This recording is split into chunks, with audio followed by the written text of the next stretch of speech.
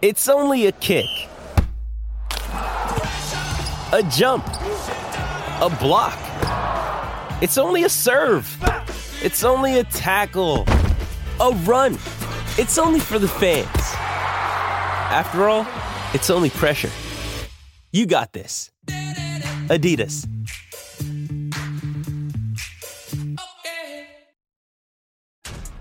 This episode is brought to you by Essentia.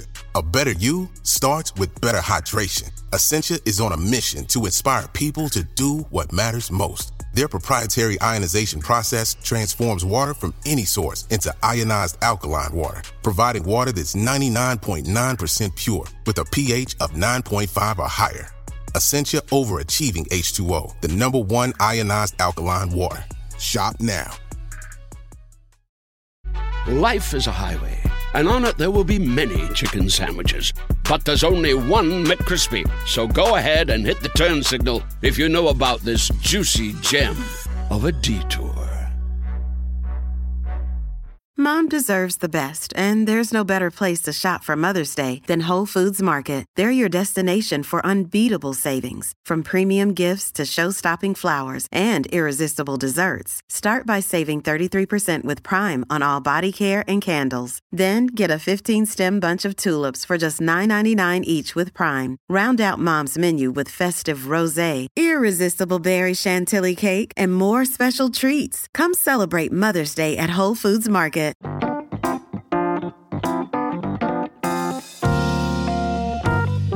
Hi, I'm Tom Kerridge here on the BBC A Good Food podcast. This week, I'm speaking to Johnny Godden of Flying Fish Seafoods in Cornwall. I've got to come straight up here. I've known Johnny for a long, long time and we are good mates, but we both speak exactly the same with the same accent. So anyone who's not a bumpkin, I'm really, really sorry. On leaving school, Johnny joined a local seafood supplier and worked his way up the ranks from fish filleter to buyer to sales manager. He then moved to Cornwall to be closer to the source of our beautiful produce, and Flying Fish was born. Johnny, welcome. Hello, mate. You all right? What an introduction. I don't know where to go from that. I'm sort of blushing. I've gone bright red. But yeah, lovely to see you, Tom. I mean, there's rises to stardom, but fish filleter to fish buyer to sales manager. What they don't... I think what it is really with that, what you don't realise, though, is completely by fluke. And all it was is being kicked out of school at a very young age and just finding a job, basically. But it sounds a lot more glamorous than it was. I'm telling you that now. Well, I mean, I've been around fish markets. I've been to see fish wholesalers. I've seen how filleters work. I mean, it's a proper get your hands dirty kind of business, isn't it? It's right in there at the heart and soul. It's a grafting business, isn't it? Yeah, and especially when you're young, about 16 years old with a bunch of fish filletters, big men with big tattoos, and it's called you can hardly understand what they're saying and grunting at you a lot. Yeah, it really is. But it's quite a rewarding craft when you learn how to fillet a fish and take it off the bone. And how did you end up in it, though? What happened? Where was you at school? What was school like?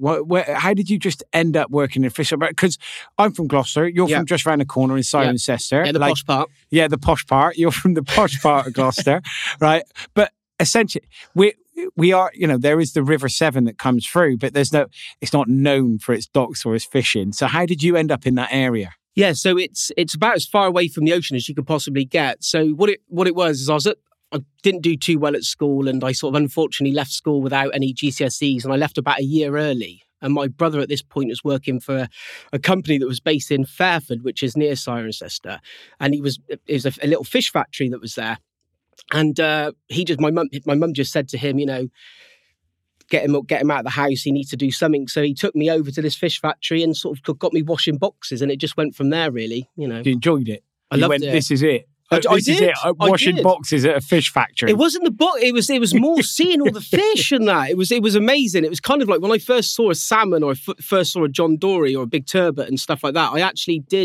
I did find it quite amazing at the time, and it's not that dissimilar to being in a kitchen. There's this sort of kind of natural energy of getting things done. There's an amazing thing in there that happens when you're around about that age. I left school at 16 as well. I actually managed to do my GCSEs. I stayed there. Exactly. I stayed there and did mine. Although although I didn't get massive marks. But what happens is there's that point where you leave school and you're in school and all your mates and everybody that your friends or your colleagues or everybody, they're all the same age, right? So your peer group is that they're just exactly the same. But then the moment you go into a work environment, particularly as a 16-year-old, 17-year-old, 18-year-old, and it's full of people with all sorts of different experiences, different ages, different backgrounds, and all of a sudden you realise that the world is a much bigger place than where you've been for the last 16, 17 years. And there's something that suddenly clicked. For me, that kitchen environment was, I was like, this is amazing. Yeah. And then for you, it must have been the same, working in that space and seeing that graft and hard work and different attitudes and different types of people, and then produce. Yeah, produce was it really for me. But it was being in that that energy situation when you're trying to get things done, you're filleting at pace, you're doing it to a high level.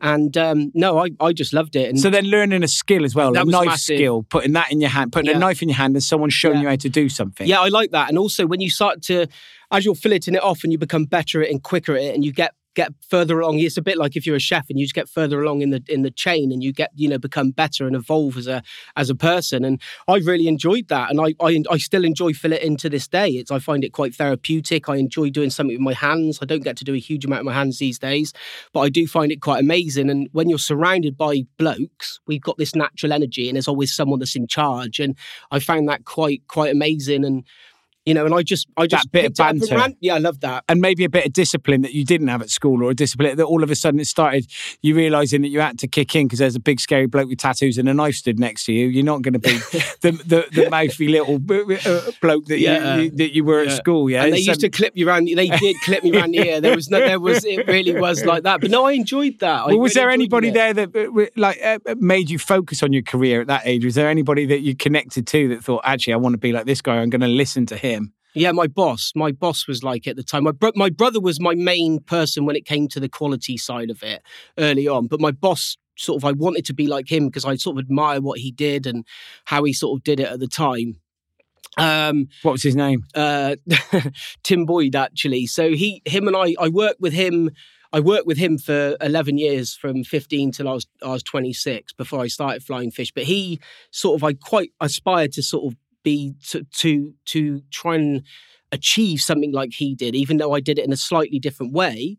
But it was quite amazing what he did to that point. But then, I also had sort of people that I'd speak to when I started, when I came out of the filleting factory and I started speaking to chefs, was when I realised that actually about the quality side of it. And that's how I sort of evolved into doing more of the produce that was quality driven rather than just fish. So you sit there, you're working your way through the fish factory. You've gone from filleter to then kind of working out sales and buying from the markets, the understanding of the market space and seasons and seasonality. People have no clue about it. We'll come on to that and seasonality of fish and how it absolutely changes throughout the year.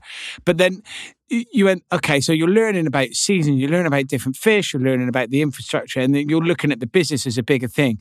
But then you mentioned there working with kitchens and chefs and that end result. So not only then was it an understanding, I suppose, of the product that comes in, but what happens to the product when you sell it the other side? That was a game changer for me. That really was. So I used to deal with this. I still deal with this chef now called Gus Ashingford. I don't know if you remember. You went to his restaurant. It's called 5 North Street in Winchcombe. Gus, amazing chef. I think he's one of the youngest guys to get a Michelin star. He's not that young anymore, though. He's older than you, isn't he? He is, yeah. I think he's like 55. Anyway, so when I started dealing with him, I was like 19 years old, and at that point, I didn't really know what Michelin star was at that point. And then I went to eat at his restaurant, and we sort of became friends. And when you see not only the produce that you're buying from a market, which actually is it's not a very kind of appetizing place to be. It's kind of like pretty grim, really. But when you see this beautiful produce that goes from a market into a kitchen, and then what they do with it and what it looks like when you see it on a plate, that's a game changer. So when you're in a dining room and a beautiful,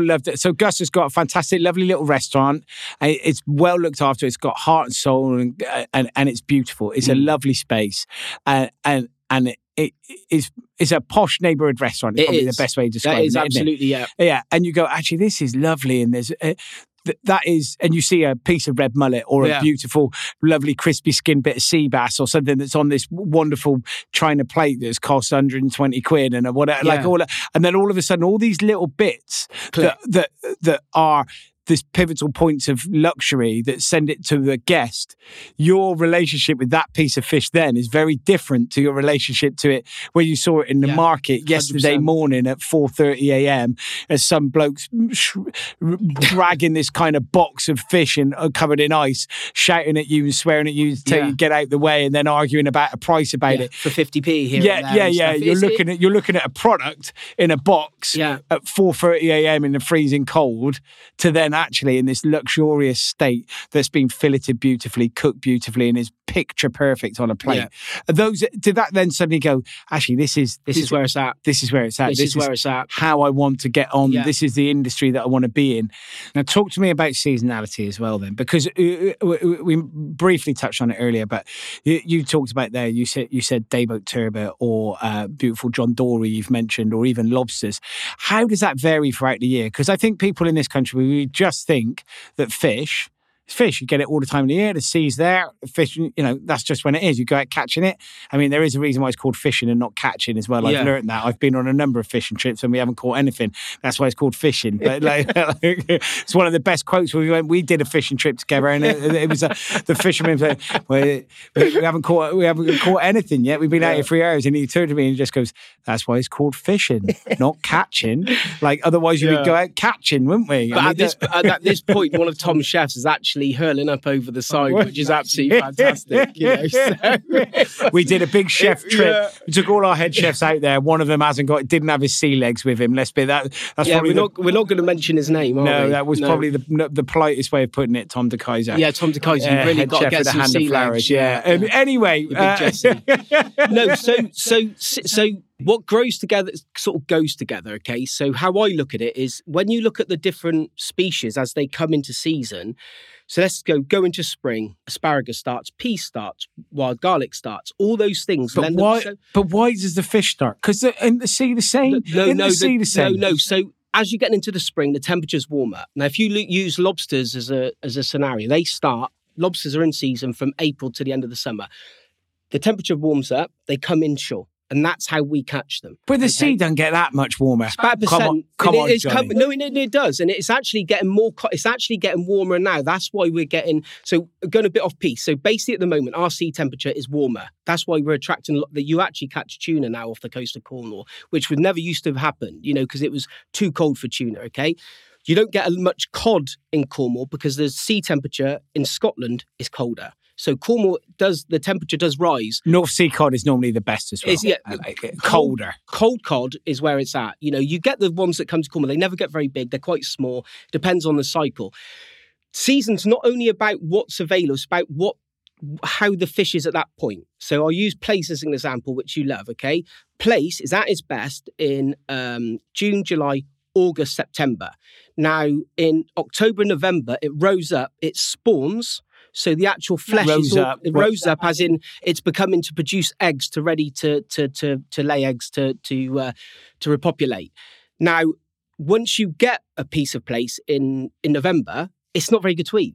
It's just not. It's all cotton woolly. It's thin. It's not very good. But then what happens is as you're getting into the winter months, lemon soles come in season. Okay, they're not roes. They're nice and fat and plump.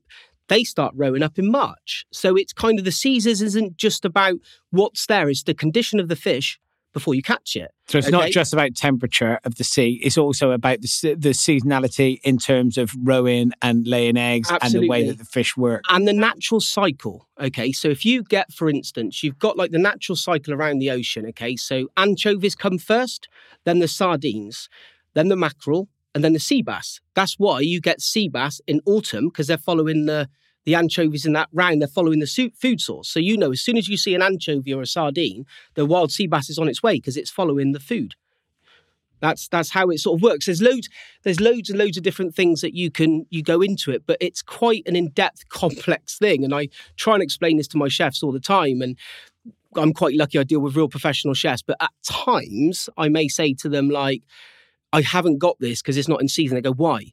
And I'll say, well, do you have strawberries on in January? And they'll go, no. I'll go, well, what the hell are you using native lobsters for then? Because they're not in season, they're not plentiful, and they're not at their best. But if you can get, when you do get a piece of fish that is perfectly in season, that's perfectly fat and is super fresh, there's nothing better, really. Hey, it's Kaylee Cuoco for Priceline. Ready to go to your happy place for a happy price? Well, why didn't you say so? Just download the Priceline app right now and save up to 60% on hotels. So whether it's Cousin Kevin's Kazoo Concert in Kansas City, go Kevin, or Becky's Bachelorette Bash in Bermuda, you never have to miss a trip ever again. So download the Priceline app today. Your savings are waiting. Go to your happy place for a happy price. Go to your happy price, Priceline. Life is a highway, and on it there will be many chicken sandwiches. But there's only one McCrispy. So go ahead and hit the turn signal if you know about this juicy gem of a detour. When Sweet Tarts dared to combine sweet and tart, they thought, why stop there? Why not create other exciting and unexpected combinations? Like rainbows and ropes, or fruity and gummy, or chewy and more chewy. That's why they created fun treats like Sweet Tarts Twisted Rainbow Ropes, Gummies Fruity Splits, and Chewy Fusions. When you dare to combine, it's sure to blow your mind.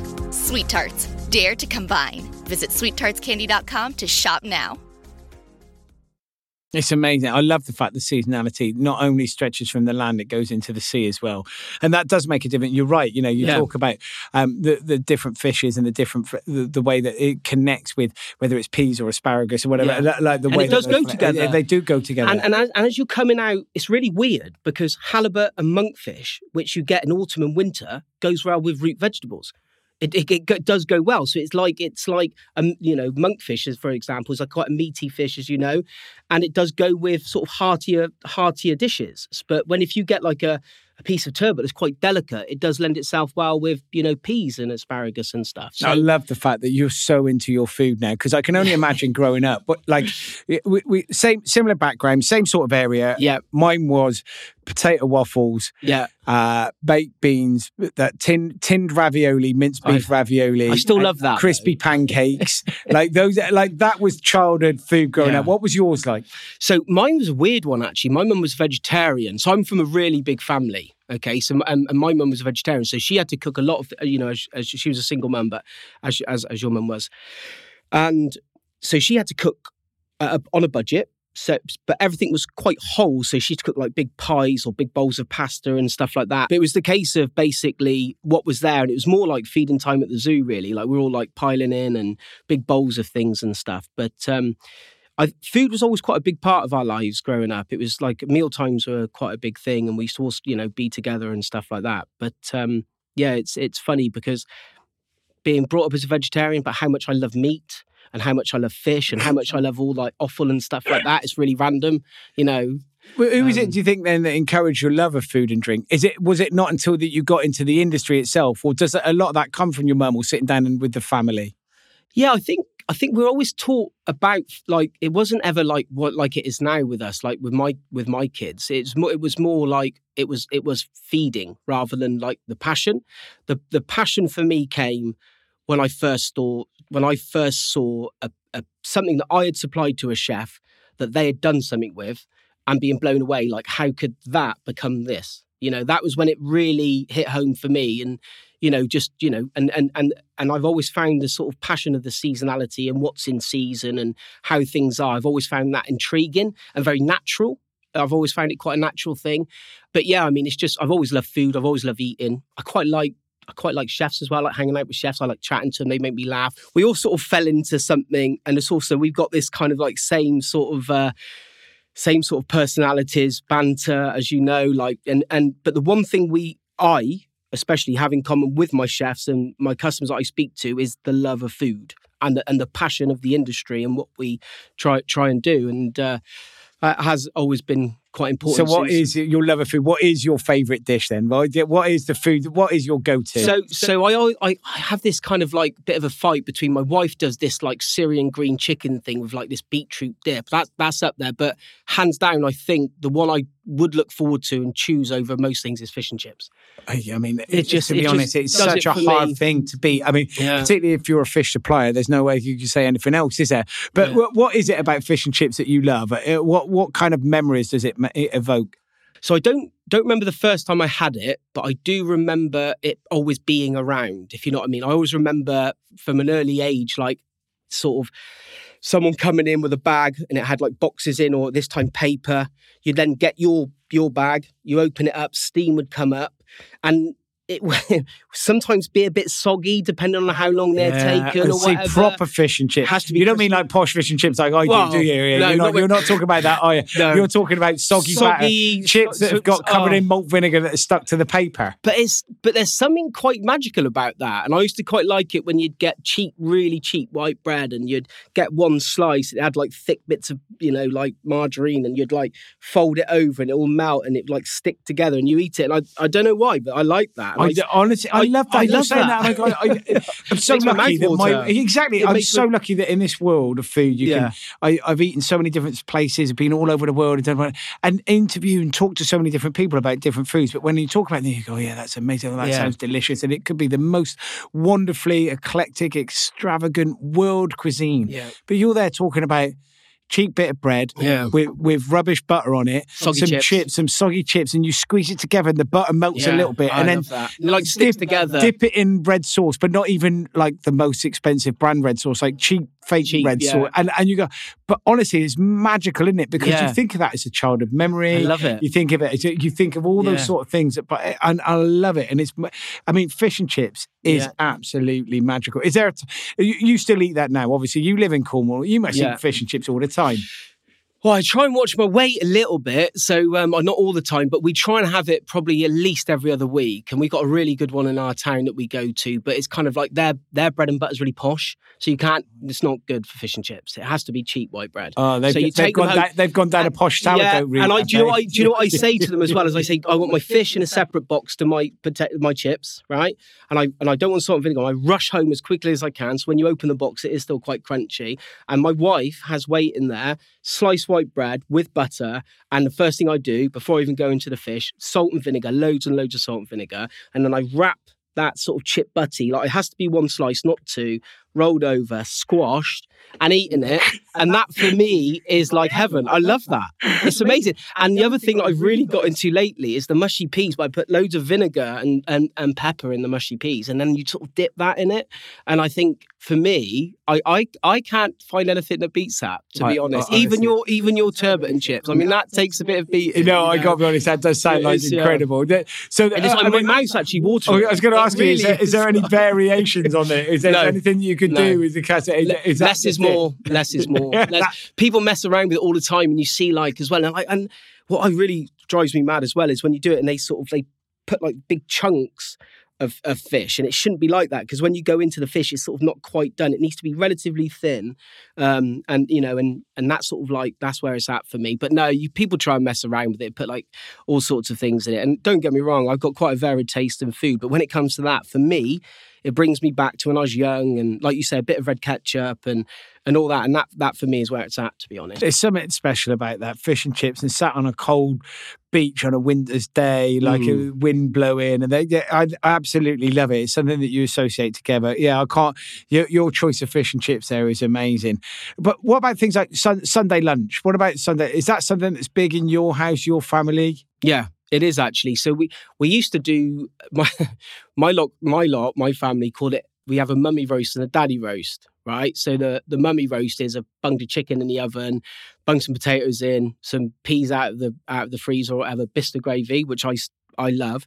But then if I cook, I like, right, everyone out of the kitchen. I'm taking like 2 days making a gravy. I'll make stock. It's just a way. It's like I get really into it. Like I'll sauce a really nice piece of beef or whatever, but even though I do like my roast, I do prefer my wife's one, to be honest, because it's quite nice. It's quite nice not having to do it. But who does the washing up? That's the question. I always do the washing up. That's the thing. Yeah. And then listen, before I got some quick fire questions for you, but before I get on to that, how hard? Now I've been quite lucky, right? Because my world of food, and one of the things I always say to myself, if I hadn't been a chef, I'd have loved to have been a fisherman. We spoke about that. Yeah, I absolutely love it. I'm all right with the sea legs. I'm all right with getting out there. I like the hard work. I like the graft. I like the being on the boat. But how difficult is that world of being a fisherman? Because now I've been very lucky. I've been on a fishing trip with you quite a few times, and lots of different people. And I was very fortunate. I went to the Caribbean recently on holiday, and I went with another chef, another 2 Michelin star chef, and we were all like that. And we did a big fishing, and we left port, 6:30 in the morning, and the waves were really bad. The sea was really choppy.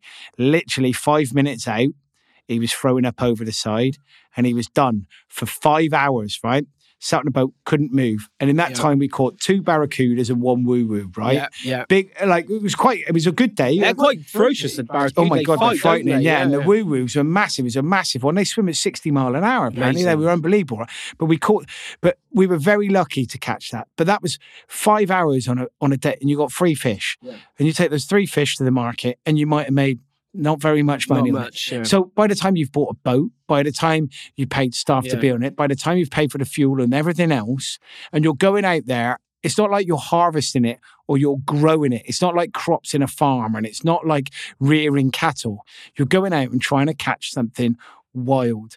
Now, how difficult is that for fishermen, and even more so fishermen working out in the British Isles? It's brutal. It is brutal. And, people, I get the luxury of two industries. I'm in the catering industry, but I'm also in the fishing industry. Okay, so I get the luxury of both, and mine actually is I get the end result, which is I get to deal with amazing customers that produce this amazing food. But people have this romantic kind of feeling about fish. They imagine this little fishing boat going out and a bloke coming in with a couple of turbots and that or whatever, and and then selling them for 500 quid. But it actually, they're out for a long time, right? It's brutally hard, and they don't get a huge amount of reward. They really don't, and they're doing it because it's in the I'm from Cornwall, obviously, and there's not a great deal else to do, and it's in their blood. But actually, when you look at it and look how hard and how long they're out for, when you say like a day. And you think, they're only out for 2. We just said earlier on, we're out for 2 days. Still 2 days on a boat away from your house, right? Not sleeping. Your kids for 2 days. You're not sleeping. Pulling those nets in. They got arms, big, strong arms. You never mess with a fisherman. No. You never mess with a fisherman. They're strong, So it is hard. It's an amazing thing to be into, and it's an amazing thing to be part of, but they have got a tough time. And that's why I think, when people are looking to when they are looking at fish and stuff and the industry, they need to sort of have one eye on what they've done, because it is amazing. But I tell you now, when I came back from that fishing trip, the other 2-star chef got off the boat and he said, I am never, ever going to argue about fish prices ever again. I'm going to hold him to that. I'm never, ever going to push back on fish prices. Never, ever again, because he had the roughest time, and then he saw how much we caught, which was very little. But actually, the fisherman said, it was a good day today. Yeah. And I think all of those because he'd never been fishing before, and I think the realization, the clicking in of how difficult it is, how hard everyone has to work, the chances of it. You don't just drop a line and pick. No. It's not like hooking a duck at a fairground, is it? It's brutal. It's massive, and the realization of it is pretty difficult. So so you might know who he is, and if you do know who he is, you can hold him to that, because he said he's never going to argue with fish prices again. I'm going to have it in writing. Yeah. A couple of quick fire questions. Cookery, that's something that you do at home. What's your favourite, most thumbed cookery book? Prodigy Madral Jaffrey's Curry Bible, I think. Oh, I love that. Have you had that chicken she does, the whole chicken? No. It's amazing, honestly. Is it? It's unbelievable. So you sort of like all the spices and that, and you marinate the chicken without the skin, like whole. So then you put cuts, a bit like it's like nicer than a tandoori. And then you cover it in tinfoil and you cook it till it's cooked. Then you take the tinfoil off and get it all crispy. Oh. That is the dal in there and stuff. That's my go-to cookbook. That's the go-to cookbook. I love that. What's your favourite pub? All right, so we're asking that because our sister magazine, the Olive magazine, is running Love Your Local, and it's a campaign to support pubs. So we got all the information for it there. It's olivemagazine.com. But listen, what is your favourite pub, mate? My favourite pub to go to for us locally, where we choose to go for the roast, is the Mariners in Rock. Oh, what a pub. Amazing. Is it another good mate of mine and yours? Their fish and chips is really good as well, actually. Yeah, that's Paulie Ainsworth, the superstar legend, and that pub is brilliant. Amazing. Like, incredible views over Rock Harbour. There couldn't probably be anywhere better to eat fish and chips, could there? It's posh fish and chips. Like, it's in a pub, posh fish and chips, but you're sat there overlooking Rock, looking across the estuary into Padstow. It's a beautiful space. It is amazing. Yeah, it is. Right, tell us something that's in your fridge, always there. Eggs. Eggs? Yeah, Burford brown eggs. Love that. Omelettes? Just whatever the mood takes me. I don't know. Just if they're always there, if you've got eggs, you've got something to eat. In my opinion, I just love it. Fried eggs, poached eggs, omelets, whatever. It's my they're always there. Go-to eggs. Yeah. Biggest cooking disaster. Tried to do the lobster and leek terrine from White Heat. Well, that was a nightmare. I mean, the boys working at Harvey's couldn't do that, let alone a bumpkin fish supplier. What were you doing attempting that? Yeah, I don't know. But I ended up taking all lobster out and just mixing it with mayonnaise and had a lobster cocktail. I don't think Marco would have won 3 stars doing that. I don't know how he does it. I'm sure the recipes aren't right. Yeah, it's and you make like an like a water vinaigrette with it, don't you? Are you accusing Marco's recipes of not being right? I'm pretty sure I followed it quite right. It didn't work. Well, Johnny, I got another surprise guest for you. Here's Marco Pierre White. You can speak to him. that would go down really badly. Yeah, but no, it didn't go down well, and never tried it again. Never have been brave enough, really. Okay, talking about trying. What about food you've never tried? I've tried most things.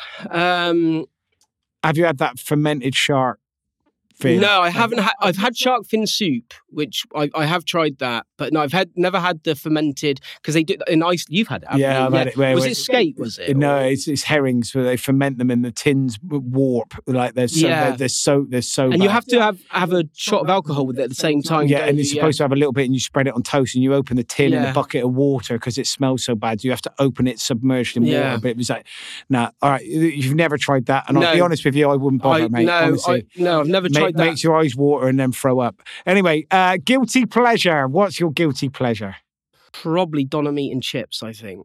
Oh, hello. Yeah, and when they do it, you get like half crispy chips, half doner meat. Yeah. And then you stick that in the pita bread? No pita bread. No pita bread. Swerving the carbs. No, it wasn't about. I was going to say swerve the pita bread, but I'll have chips. No, it wasn't about carbs. It's just nice.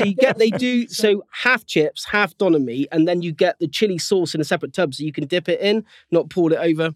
Quite like that, to be honest. That sounds amazing. It is really nice, and you sort of get the doner meat and you sort of wrap it around the chips, so you have this crispy chip with that. But doner meat and chips. I tell you what, for BBC Good Food podcast, with conversations about food that we've been going on about, actually the 2 highlights have been cheap bread with rubbish butter wrapped around some chips from the takeaway, and doner meat and chips. I mean, doner meat and chips. There we go. That's the level we've hit today. Look, what makes you most optimistic about 2023, mate? I just do. People, there's so much doom and gloom, but I do feel that if everybody gets their head down, looks after each other, it's going to be fine.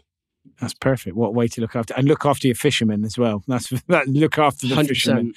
Look, Johnny, thanks ever so much for chatting to me today, and I can't wait to hear your recipe for fish and chips. Everybody else, thank you so much for listening, and don't forget you can listen to the bonus cook-along recipe. For more details, see bbcgoodfood.com/podcast. Thank you ever so much, Johnny Godden. You superstar, and thanks to everybody else. See you next time. Bye.